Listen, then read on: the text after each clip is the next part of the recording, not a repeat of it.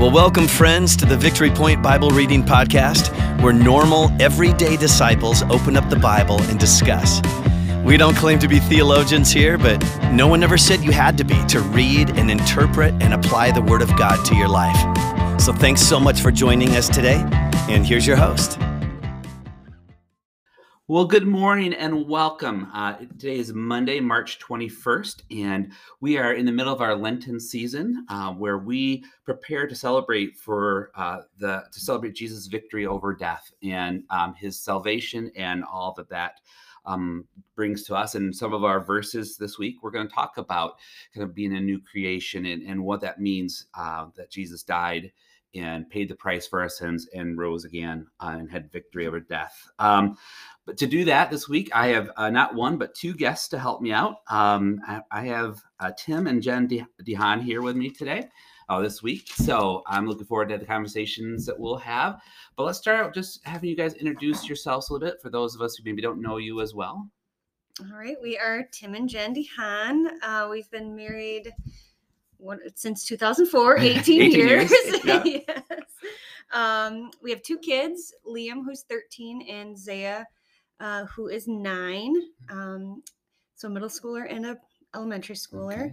Okay. We've been at VP since we've been married. And I work at Holland Hospital. It's a nuclear medicine technologist. Sounds super fancy. But yeah. So what does that mean?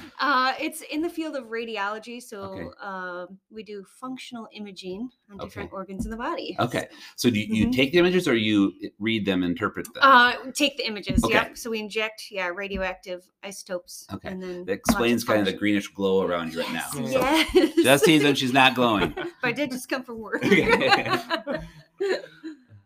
And Tim, I can explain what you do, really. Yeah, mine's super complicated too. I fix hydraulic hoses that are broke.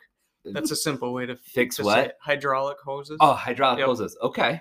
Yep. And how do you go about doing that? Duct tape? A lot of people use duct tape, but no, they bring in broken ones, and we fix them, make new ones, and send them back out the door. Okay. As quick as we can. Yeah. Good. Yeah. And so Liam, you said he's a middle schooler, teenager. So is he 13 yet? Have you entered the teenage years? Yes. Oh yeah, you just said 13. Yeah, 13. So, yep. Yes. Yep. Mm-hmm. Ooh, buckle up. Yeah, I know. So far, so good. No. Yeah, they're good kids. Yes. Oh, for sure. Yeah, it's fun to see them as they get older and kind of interact with each other, and they go through times where they love each other and hate each other and love each other again. But all within 10 minutes. Yeah, exactly. Yeah, exactly. Oh, goodness. Well, we are going to start out today in Joshua 5, 9 through 12.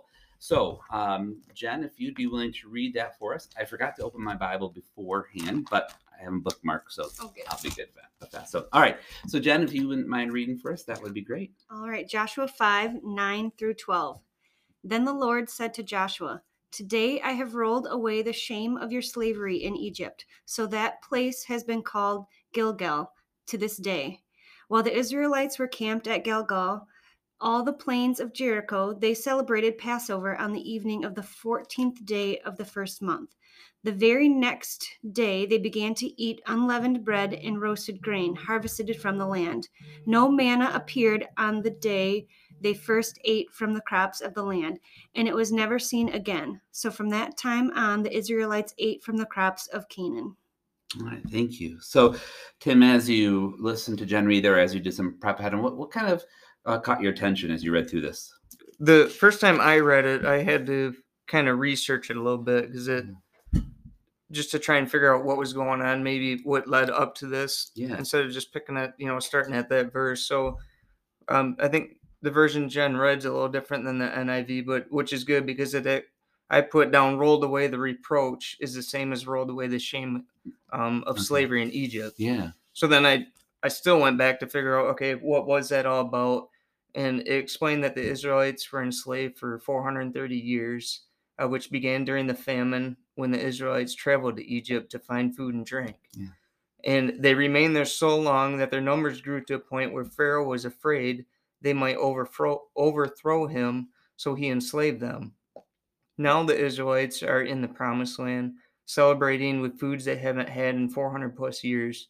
So it kind of reminds me the patience and faithfulness, no matter what happens, like I can't imagine 430 years, 400 plus years, but like what a party that would be to now, eat different foods. You think we can eat basically whatever we want now, but like the same thing over and over and over again. And all of a sudden you get to eat foods from like you have grown, like your own crops, like your own hands have done that. And it's, all thanks to God for doing that and being faithful. And it was just kind of what stuck out, but I definitely had to research it because I was like, I'm not getting much out of that, unless I actually figure out what's going on. But well, that's a great strategy to go back. And I just read the beginning of chapter 5 just to kind of find out what happened right before that. But it's a good thing to do. So, Jen, how about you? What? It's funny. I had the same thing. I often will read a verse and then I'll switch because I like to read it on my app, and so it's super easy to switch different versions. So I also read the version what said reproach, and so I like had to look up that word just to, same sort of thing. Kind of just. I like to look up words. Yeah. Like to read like the different meaning or like words. What do other words mean the same thing? But it's just the actual meaning is the expression of disapproval or disappointment, blame or shame. So the Lord rolled away the shame of Egypt. So I just thought that was so cool. Just, and how long they suffered there. And then same thing, like the celebration they must have had coming out of that. And I, looked up like what manna was, like what did they really have to eat? Like what was that? It's like, have you ever looked up what that is? No. Like it grows on the ground. It's like almost like this crystallized, I don't even know what it is. Nobody really, anything I could look up really couldn't say exactly like what it was, but it wasn't much. Right. And then to be able to eat grain and roasted grain and unleavened bread, like that must have tasted so good. And like just the celebration. So many people they never even saw that or experience, they didn't even know what they were missing until they got to experience it. And and it just how long they waited, and I'm sure they were told to continue to wait. And it just reminded me like everything is done in God's timing. And it's definitely worth the wait when he tells us to wait. It just makes that so much sweeter when we see his promises come through, right? So. Well, that's kind of what I was drawn to as well, the idea of the food they had before and after. So they had been enslaved for 430 years, and now they just spent 40 years wandering the desert after Moses brought them out. All the people that came out with Moses have died in the desert, and now Joshua's in charge. And the manna was how God provided for their needs while in the desert. But it was something that they gathered in the morning. It wasn't planted. They couldn't stay where they're at. So to me, the significance of now, as soon as they're in the promised land, the very next day, they're eating food that was planted. It signifies that they can make a home there. They don't have to wander anymore. That nomadic lifestyle is over. And so, I just thought how we all go through times of wandering in the desert, sometimes literally, but usually figuratively. And God will provide for what we need while we're in that desert. It might just be this nondescript manna you talked about, right? Which, white flaky stuff, but who knows what it tastes like. But there will be a time where that's no longer needed. And he'll bring you out of that desert place, and he will provide for you in many ways the way he did before you entered that, So, and then I also saw that parallel between Jesus when he was in the desert for 40 days before he began his ministry, the fact that God provided for him in that time what he needed. But that wasn't God's plan for Jesus to stay in the desert for those 40 days. So, so that's kind of my takeaway too, as we talked about the type of food and the difference between what was provided in a time of need versus what's planted. So I pretend the popcorn or the manna was popcorn. Yeah, there you go. So I love popcorn, so maybe it wasn't too bad, if they had some butter. Imagine only eating popcorn? I could. Right. For 40 years. I love popcorn. I guess I envision it'd be cool if like it could be tasted like whatever they wanted. So hey, let's have pizza manna. But I'm sure it wasn't. It was just that, bare essentials. And, God provided water for them. I'm sure there was other options when they got to that permanent place. So, And it also kind of reminds me of kind of where we've been as a nation, as a world over the past couple of years. We've definitely been wandering in that pandemic time. We're now in the middle. We're not directly involved in this war that's going on in Russia and Ukraine, but there's war going on. That's not a fun thing. People maybe are suffering from job loss or death of a loved one or poor health. So we all find ourselves in that. But God will lead us out while he when he's ready, when the time comes. Can you guys think of any stories maybe that you're willing to share about kind of a time you felt like you were wandering in a desert? And I'm putting you on the spot here, so that's okay. That where God did provide for something, but then it was better when you came out of that. Yeah, I mean, for us, we wandered a long time waiting, like kids, right? Like, we lost a baby before we had Liam, and we wandered in that time, and then even that we got Liam, he was born as early as well. Okay. And then we decided we weren't going to go that route again, and then we were going to adopt. And that we wandered a long time wondering when that was going to happen for us. The adoption process took a very long time. So it was just a lot of just wondering and waiting and lots of patience. Yeah. And then, now, being on this side of the adoption, like you realize why we had to wait that long. We had to wait for her, right. She's the one for us. Right. Yeah. And we couldn't have had that if we, if it was in our timing. So how old was she when you adopted her? She was only 6 months old. Okay. So all right. So you had been in the process before she was even born. Yes. So, yeah, definitely. God was waiting for her to come to you. Because we thought we were going to get an older child. We put in for under 5. So we thought we were going to get a closer to 5-year-old. And then, it was really a shocker when we got an infant, which was wonderful. And destined for premature babies. Yes. Like she was 6 pounds at 6 months old. Wow. So 6 months at 6 months. Yeah, we showed up in Ethiopia the first time, and then we weren't told anything. And then I just remember that sitting in that room, just got there. It's like midnight. We got a phone call in the morning. Mm-hmm. Yeah. And they said, because we were supposed to plan to go travel to where she was, which is like a 5-hour ride.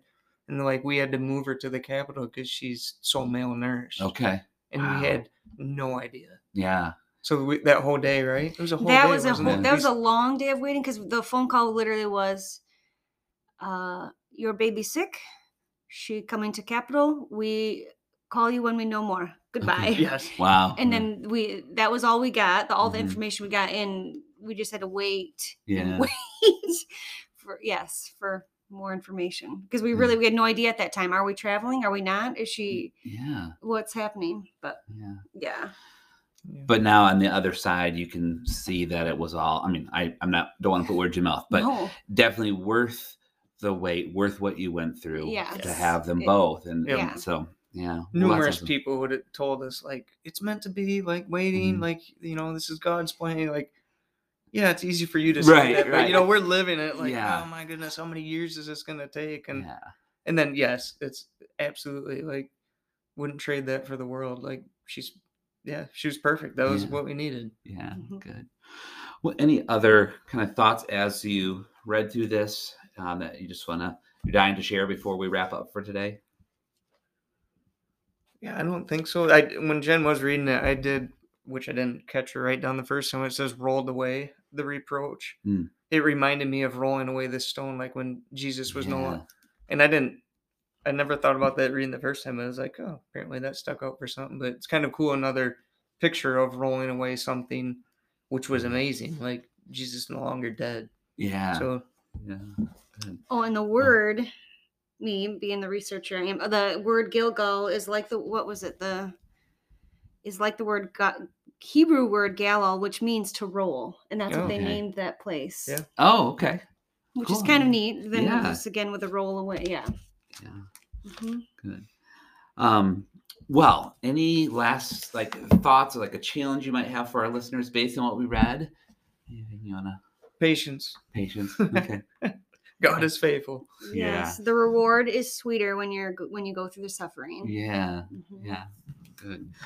Well, I think that's a good place for us to wrap up. So those of you who are listening, thank you for joining us. And I just want to encourage you, as God leads you out of the desert place you might be in, or if you feel like you're starting to go into one, just remember to hold fast to him, consecrate yourself to him, and he will provide for your needs. It might not be the best while you're in the desert. It might be that manna that doesn't taste that great, but he is faithful. He will bring you out of that time, and you'll be better because of that. So as you go throughout today, maybe remember that the Lord our God is the great provider.